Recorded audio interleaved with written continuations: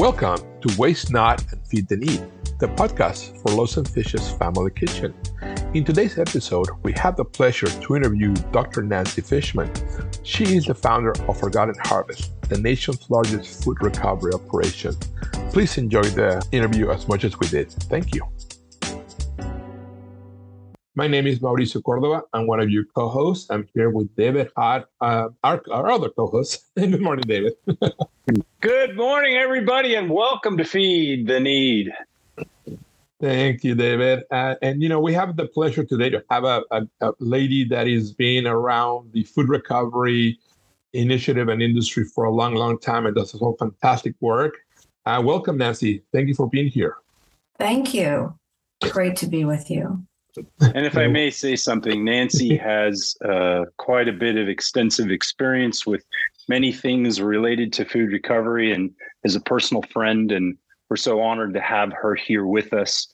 So those that get to listen to this conversation, I hope that you glean from as much of the knowledge that we share as I got to. So thank you, Nancy, once again for coming aboard. Thanks, David.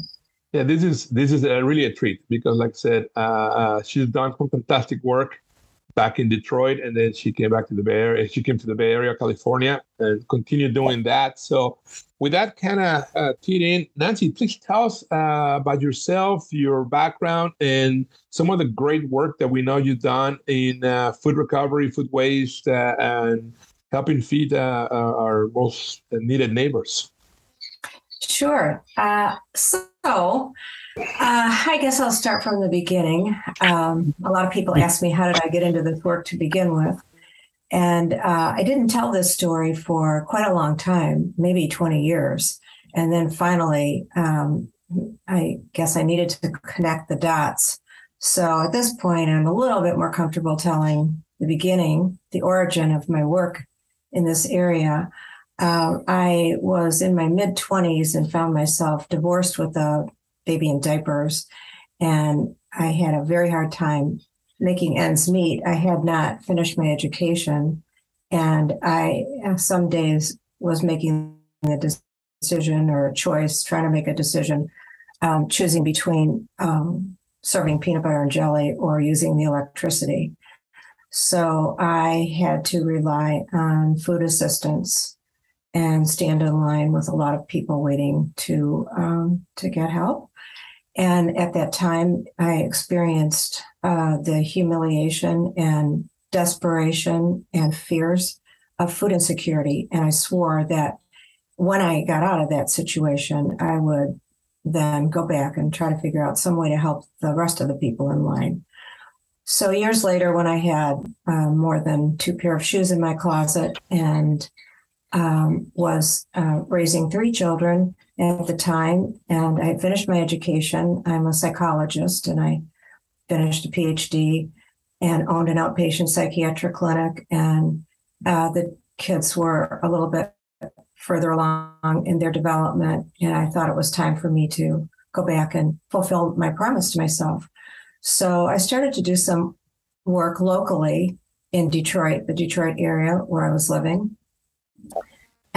And I did a few things, and I don't know, it didn't seem like whatever I was doing was really addressing the needs of the people there. And the needs were really enormous. And then one day, a rabbi came to me with an article and said, "Hey, look at this." And I read the article, and it was about this New Jersey woman who was picking up food in her van or Jeep or whatever from restaurants and bakeries and taking the food to soup kitchens. And I stopped dead in my tracks, and I thought, my God, I've got a Jeep. I can do that.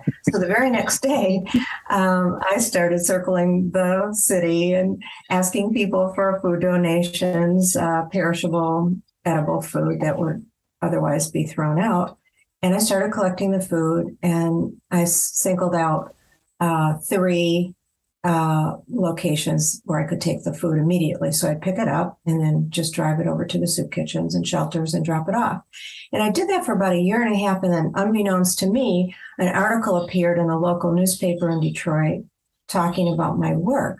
And the very next day, an elderly couple went to their rabbi and said, we would like to donate anonymously a refrigerated van to this woman so she could continue her work and maybe augment whatever she's doing. And I get this call from this rabbi, and I think, oh my gosh, I hit the lottery.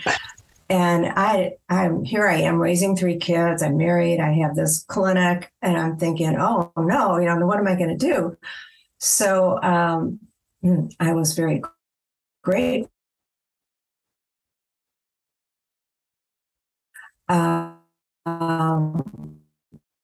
Got forming of a nonprofit, obtained a 501c3 status, and named the project Forgotten Harvest. That was 1990. Now, almost 33 years later, Forgotten Harvest in Detroit is the largest perishable food rescue operation in the country. And we're putting soon it will be upwards of 90 to 100 million meals on the tables of people who really need the food in 3 counties. So it's a big operation. So then you asked me, okay, what about California? So and here comes. Here comes. Well, it was really hard for me to leave Detroit. So rooted there. But my daughter and her family were here, and I promised her when my granddaughter started kindergarten, we would move here. And so with a lot of tears, I left Detroit. I never really left Forgotten Harvest. I'm still on the advisory board there, and I'm as active as I can be from afar.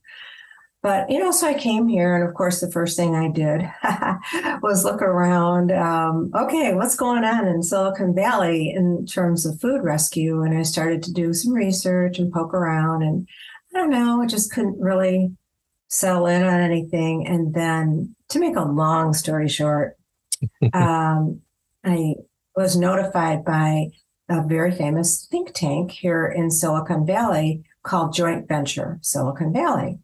And they asked me if I would come and talk to them. They were involved in some kind of food rescue. So I said, sure. And I went in and spoke with the CEO, Russ Hancock. Great guy, really had a wonderful meeting, and learned that the county of Santa Clara had engaged Joint Venture Silicon Valley, the think tank, with the task of coming up with a solution to address the issues of waste and food insecurity in the Bay Area, well, specifically in the county of Santa Clara.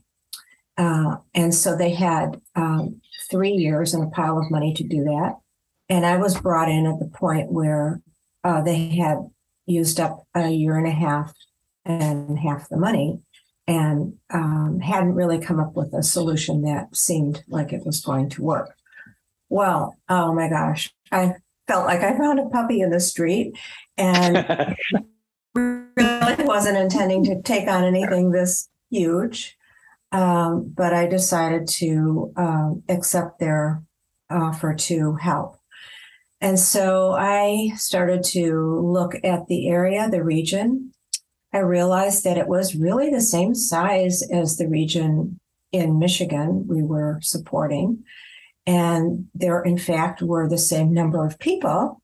But what was unique about Silicon Valley, and what was really exciting, was I discovered it was a very rich concentration of food, of universities and corporate campuses that were generating enormous amounts of food waste because the food was fresh and perishable, and it had nowhere to go. So it was being carted off to landfills.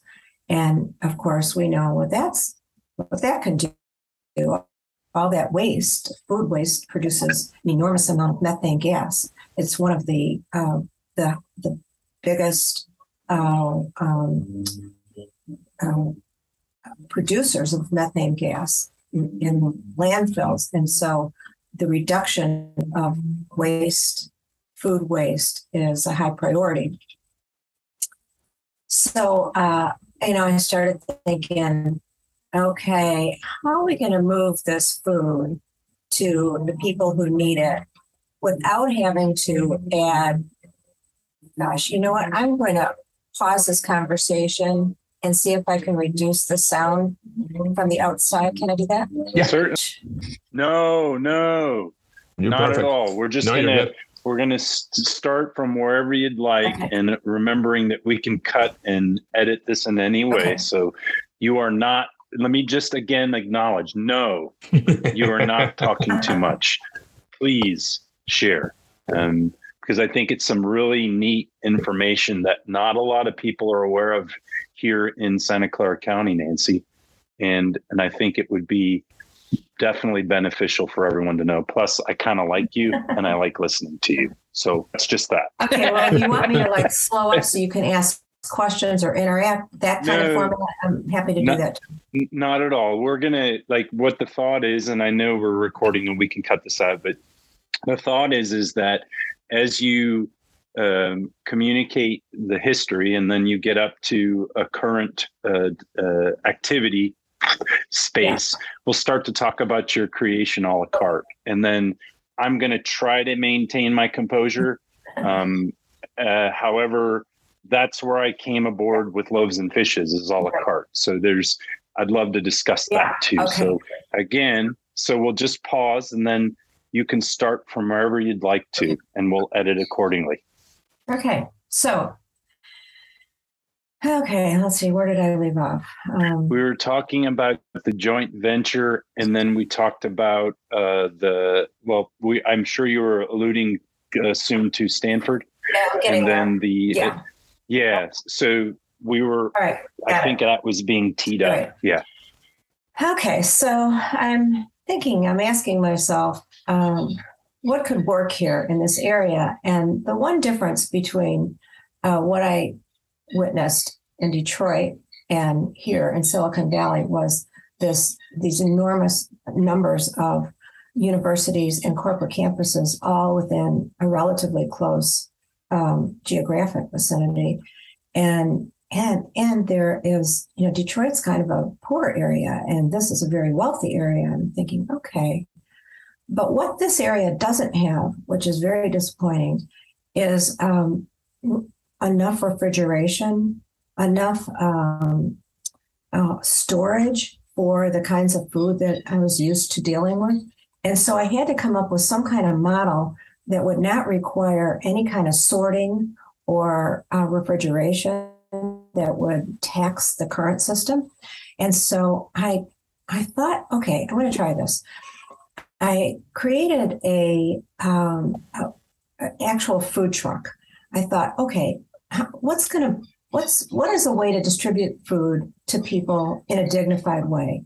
And I envisioned a trendy food truck that would look like any other food truck, but it would be refrigerated and designed in a way that could accept the most amount of food, the largest capacity, and then the driver could take the food, pick up the food from these different places, and then drive it right to neighborhoods where people need the food, where they have little access to food, homeless encampments or senior centers, families who are struggling, as I did once, and take the food directly to them, pop open the food truck, make it attractive, allow people to approach the truck in a dignified way without having to register or feel at risk, order anything they want from the truck, take as much as they want, take it home to other people, pick up the food on their way from picking up their kids, normalize it. And the folks at the county and all around, all the cities, I spoke to all the mayors, they were all very interested in this idea and thought it could work. So I got a lot of help. It was a giant committee, and I committed to joint venture to design the program, create a strategic plan, and bring someone on board who could actually take it over after I did this, because I really wasn't interested in doing the work. I'm a lot older now, and I was looking at semi-retirement and actually still working with clients and family here. And I knew that was going to be a full-time job that I wasn't able to do. So I brought somebody aboard to help me out with this. She was amazing. And then it was like, okay, where are we going to launch this project? Once we get the truck, we're going to order the truck, we're going to outfit it. Then where are we going to start picking up the food? Well, I thought we should start at the top. Where should we go where people will perk up and say, oh my gosh, they're doing it? Well, I want to do this too. So we approached Stanford. We got with them and we said, this is what we want to do. This is our proposal. We know that you have a lot of food generators here. There are a lot of restaurants and you're feeding a lot of people. There's Stanford Hospital. How do you feel about this? And they said, yes, we're on board. And so they became our first partner and we started picking up food. So now the little project that's turned into a very large project is called a la carte.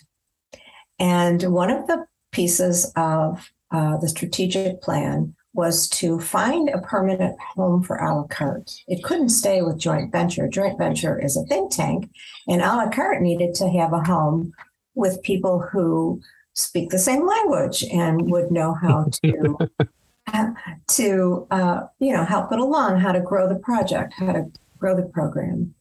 And early on, I thought, I have a dear friend who I think would be perfect for this project. And we brought David Hatt into the picture and said, David, you must look at a la carte. And I just really think that this is a match made in heaven. David, maybe you'd like to talk a little bit about. When Nancy had that conversation, with me, and I get tears because I remember that distinctly, and it'll be, every one of us can think of a game-changing and or life-changing conversation. Nancy pulled me aside and told me that, David, all you need to do is be David. And that may mean nothing to you. However, to me, that means a great deal because each time that I have a bumpy day, I think about that conversation, Nancy. So I thank you. And those of you that don't know Nancy, if Nancy suggests that you look at something, you just do it because that's Nancy. You just do it because she's not going to tell you to do something that isn't going to be a benefit. And I have found that making the choice and decision to get involved with a la carte was a life-changing experience. And we have been able to bring the a la carte program from that concept and that startup into an organization that already had operations set. And we've been able to grow it from that one vehicle that Nancy helped to design and create to now we have 5 vehicles that are dedicated to its process. Look at that, on our way to 100. And we have, another group of vehicles that we use to help to support. We've integrated food recovery into every aspect of our operation at Loaves and Fishes, to include our prepared meal program, to include our refrigerated vehicles that you designed. And, Nancy mentioned earlier about the dignified way and dignified process at which we serve the community. Her mural on the side of the vehicle has received so many compliments related to how the vehicle presents itself. So Nancy, kudos. The design and concept happened. And yes, I have worked very hard to validate and teach and train the team.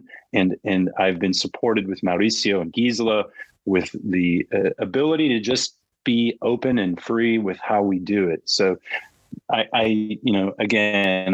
thank you, Nancy. And so that's a la carte. I could go on all day about how proud I am about a la carte. I say this saying, I'm a hippie with short hair. And that he is. Yeah, and with every community that we go into, every conversation that we have related to food recovery, I sit on the board of NCRA. I'm very actively involved in CRRA, which are organizations that are focused on the effort. It's a wonderful, wonderful beginning. And Nancy, I thank you for helping me to look this way. So back to you, Nancy. What would you described so many wonderful things that occurred during the evolution of the program.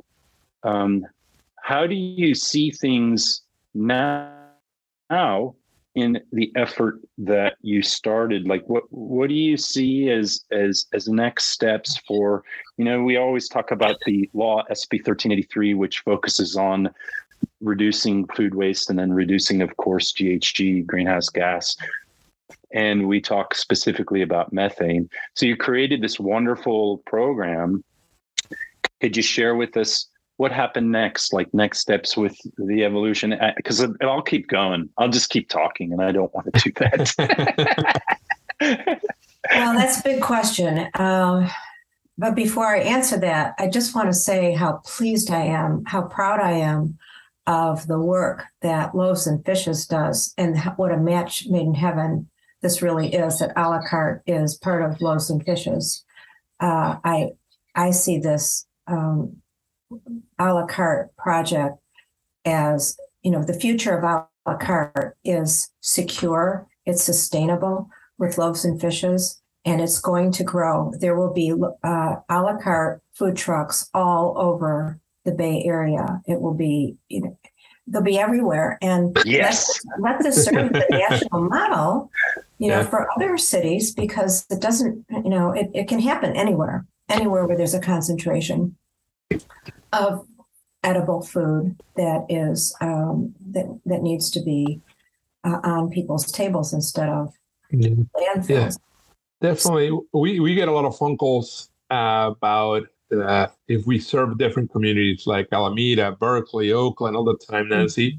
They recognize this. They've seen us around. They're like, oh my God, we need this here. Just like everything else, trying to figure out the logistic of it, the food source and distribution and everything else. So we've been very strategic and thoughtful about not just growing for growing purposes, but doing it sustainably, right? Make sure that if we go to a location, we have enough food coming in so we can distribute and so forth, because there's investment on trucks, people, and everything else. So we need to make sure that that is kind of thought strategically in that sense. But again, thank you so much for creating a program that took Loaves and Fishes into a little different direction. We were already soup kitchen on steroids. We started mass producing food and distributing to a lot of locations, besides a couple of our own meal serving sites. But it's hard to open meal serving sites, aka soup kitchens, anywhere. People don't want it. The NIMBYs will tell you now. Even you can cook the food. They're like, they're every time you approach them and says, yes, we would like to feed our most vulnerable folks, and that includes some house neighbors. They like cringe and they're like, nope, that's not happening here. I'll just give you money, go do it someplace else, right? And with this, gave us the ability to find other sources of outlets, the schools and other type of things.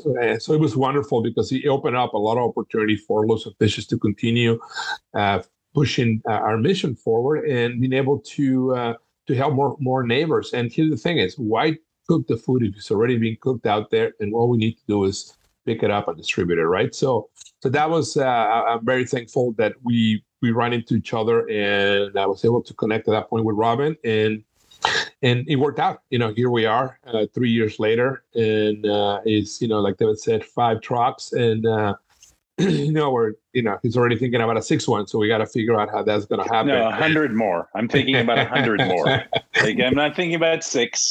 And to his point, we've been very mindful about the need to be careful about how we organically grow the program, and it's such a wonderful experience because it's a new aspect of my career learning.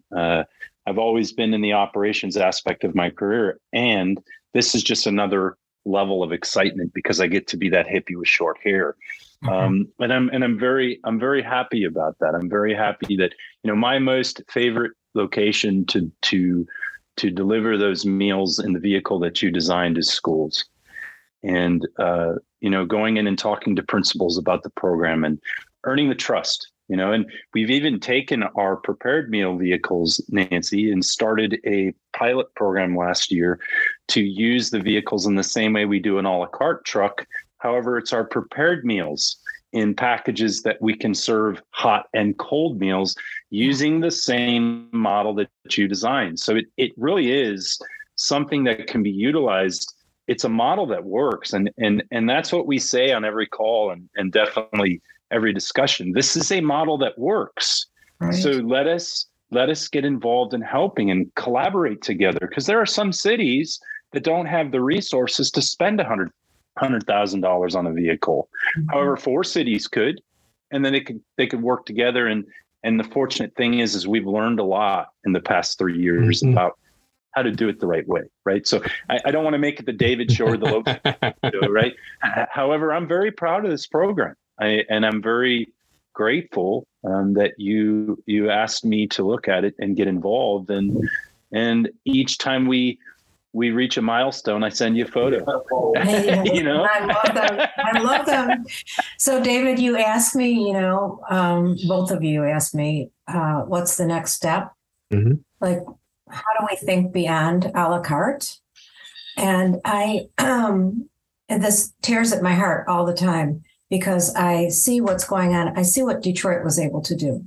In fact, I was there recently for the ribbon cutting of a brand new building we built, which is the size of, the sorting room is the size of 3 football fields. Wow. It's enormous. Wow. It cost $17 million, which is not that much money. And it will enable us to double the amount of food that we're able to rescue and provide that many more meals to people with food insecurity. This should be happening here in the Bay Area. There's no reason not to. It's the same geographic size, the same number of people. Why don't we have that here? I actually think we need 2 of them positioned, because the area is long. The valley is lengthwise, north and south, long.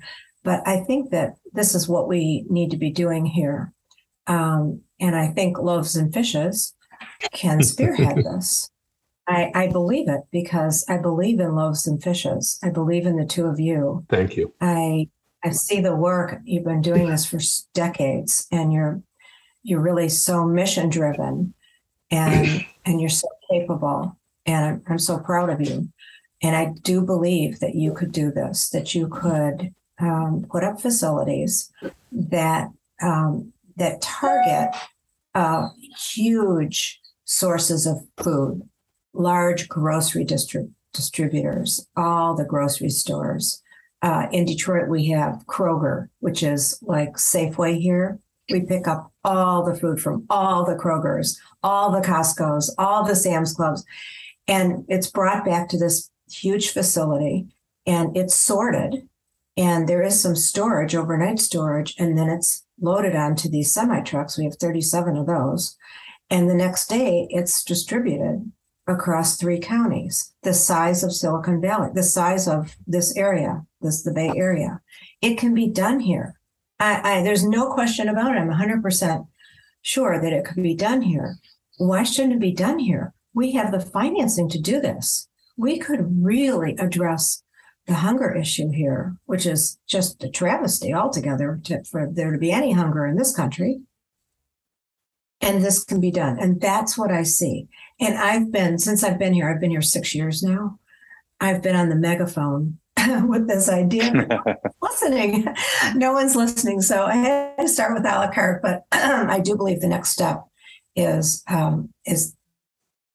putting up these facilities in strategic places where collection,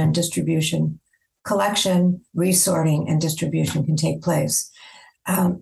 We have tried to do this with our food bank here, which is phenomenal, the food banks, but there's no room, there's no space, and the vision can't happen there. It has to happen somewhere else. So it's a conversation. And what's neat is that we're in the process of building. Hi, Ronnie. We're in the process of building our new commercial kitchen in San Jose, and a portion of that will have a repurposing section. So there'll be a third of it's not a huge footprint. However, it's a way for us to educate ourselves in the process of receiving more of that type of food stuff, right? Repurpose it and then send it out through a la carte. So we'll have our own little, I'll call it scientific method or scientific experiment on how to do it in a mindful and efficient way. And then we can expand upon there. So I agree. And Second Harvest of Silicon Valley has done such a wonderful job collaborating also with a la carte. We've been able to set up agreements that they set up, like with the Costco's and the Safeways and the Sunbaskets there in Morgan Hill. We've been able to glean from those opportunities and collaborate in a relationship and receive those items. And we're on our way into San Mateo County as the law expectations change into, we focused on tier 1 producers. Now we'll be focusing on tier 2 producers. San Mateo County is wide open from that perspective. And we've got some really good context going there. So I think you're right. I think that is absolutely true that we need that. And it all goes back to funding, right? And it goes back to, I think about all the buildings that are vacant at this time, that if we just had one of those buildings that, the wonderful things that we could do, right? So don't think for a second that we aren't also the bullhorn.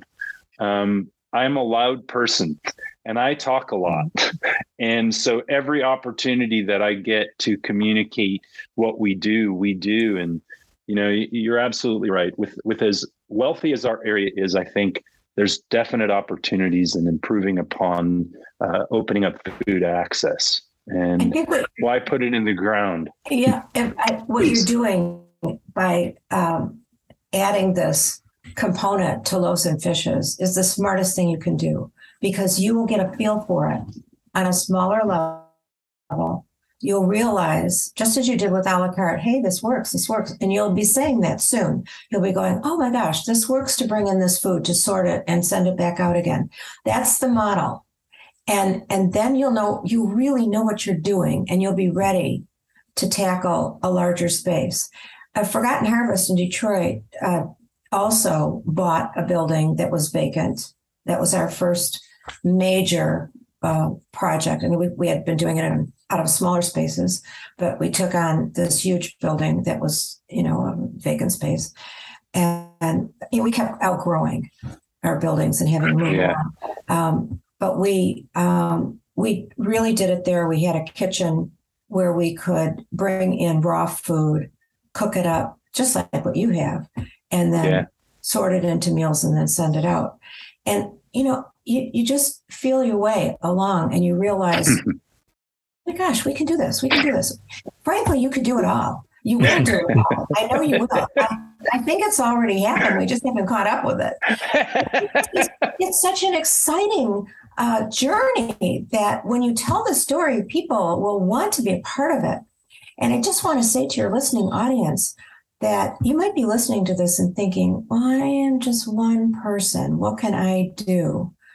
Well, I'm here to tell you, I was one person with one Jeep. And each of you can contribute in the way that you can. Every person's contribution matters. Whatever you can do, whatever small thing. If you can volunteer, for a couple hours a week helping out at Loaves and Fishes, or you've got some ideas you want to contribute, or you've got a pile of money and you want to write a check, or you say, you know what, I want a truck. I would like to contribute enough money that could put another truck on the road, and I want my name on it. Fine, we'll put your name on it. Yes, we will. That's what you want to do. There is something each one of us can do to help this effort, and everyone's welcome under this umbrella. We look forward to having all of you join us. Thank you so much, Nancy. And again, I just want to thank Cal EPA for providing the funding to help us to put forth this effort of trying to connect those that are working together at the interests that we're all focused on, and that's trying to help Mother Earth, helping to support food insecurity, helping to look at creative ways to collaborate together to find solutions. And so thank you, Cal EPA. And also, Nancy, thank you so much for your time. You've done this program, and my experience with this program has been just extremely wonderful. And it's not stopping here. And we are going to continue to look forward. And so again, thank you. Thank you, Nancy. And thank you for Mauricio. having me. Thank you so much for sharing the story and everything else. I mean, like your your work is inspirational because you didn't have to do it. You just, it's only just something click and you did it, Nancy, and you didn't ask for anything. You were just running around doing this stuff. And I think you inspired other people to join the cause, like the folks that gave you that first van back in Detroit. And that's what everybody needs to do. You mentioned it earlier. Everybody needs to do a little bit of on their own. We had conversations with a bunch of different folks in this program, and everybody's always waiting for that, a government law or magic wand or whatever to solve all our problems. That's not going to happen. All of us got to do something a little bit at a time. That could be wasting less food at home, or be any perishables that you think you're not going to finish. Donate them before it's too late to somebody else that can use them, right?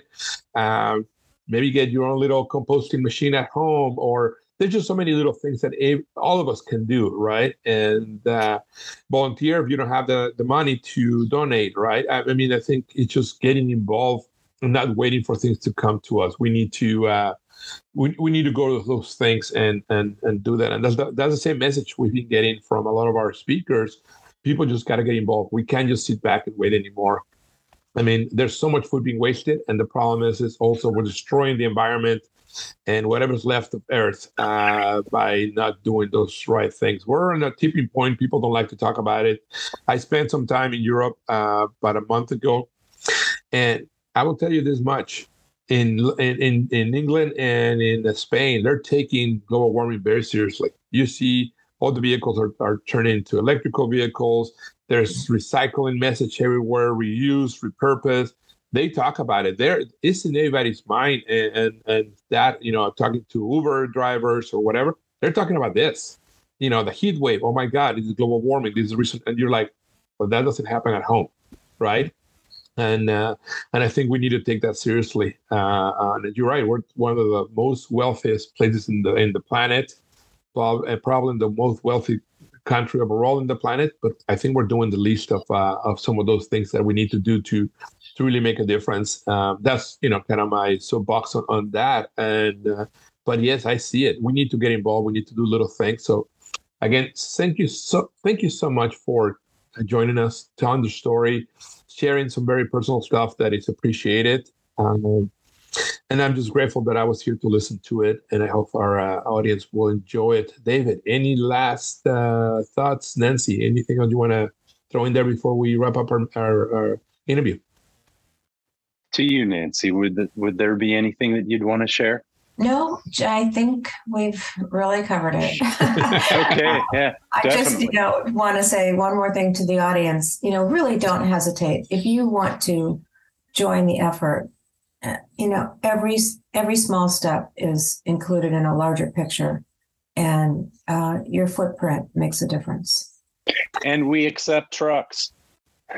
Just yeah. And we'll put your name on it. It takes 6 months to build one of the vehicles that we use for our distribution. So it's something that is a large ask. However, with that, would be absolutely excited about putting your name on the side of a vehicle or the back of the vehicle, as big as you'd like the logo. And all jokes aside, I'm very, very pleased with the fact that I'm involved in the effort with Loaves and Fishes, and that I came aboard the Loaves and Fishes organization. I think that the mission that we have is in line with the mission that you definitely put into perspective for all of us. So I want to again thank our listeners, and I appreciate your time, and I wish all of you the best in your future. Think of ways that you can get involved, and if you're not certain, give me a call. I'd be happy to participate in that dialogue and conversation. Again, thank you all. Thank you very much. We'll put links to a lot of the things that we talked about today, and including all the work that Nancy's done. Thank you very much again. Have a great rest of your day, everybody. Thank you for listening. Until next time, ciao.